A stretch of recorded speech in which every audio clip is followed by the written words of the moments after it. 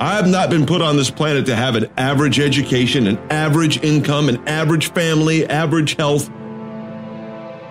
As Steve Jobs says, I'm here to make a dent in the universe. You will never hear me complain that it's someone else's fault why I'm not getting the grades I have the potential of achieving. If I don't like where I am, I'll work harder. My current situation is a perfect reflection of the hard work or lack of work I put in.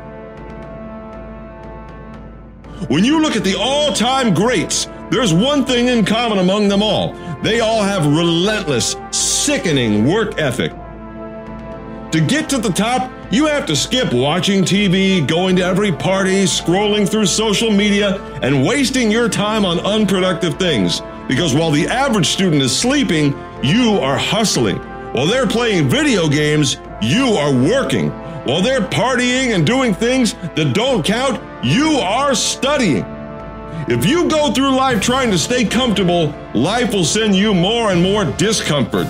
You'll come across more and more problems. Life will keep trying to drag you down. Don't let that be you. Push yourself. Work hard. Stay hungry. You have to get to know yourself. You have to know who you are.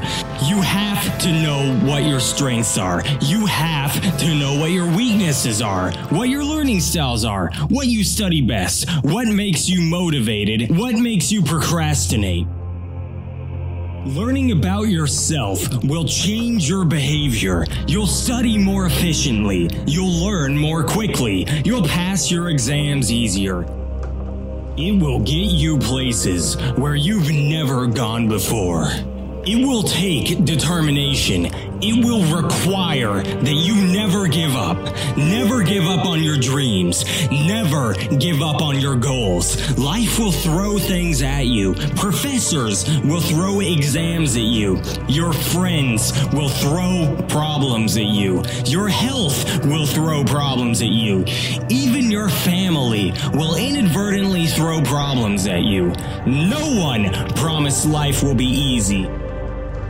But what is promised is that you can do it. You can become great at whatever you want to be.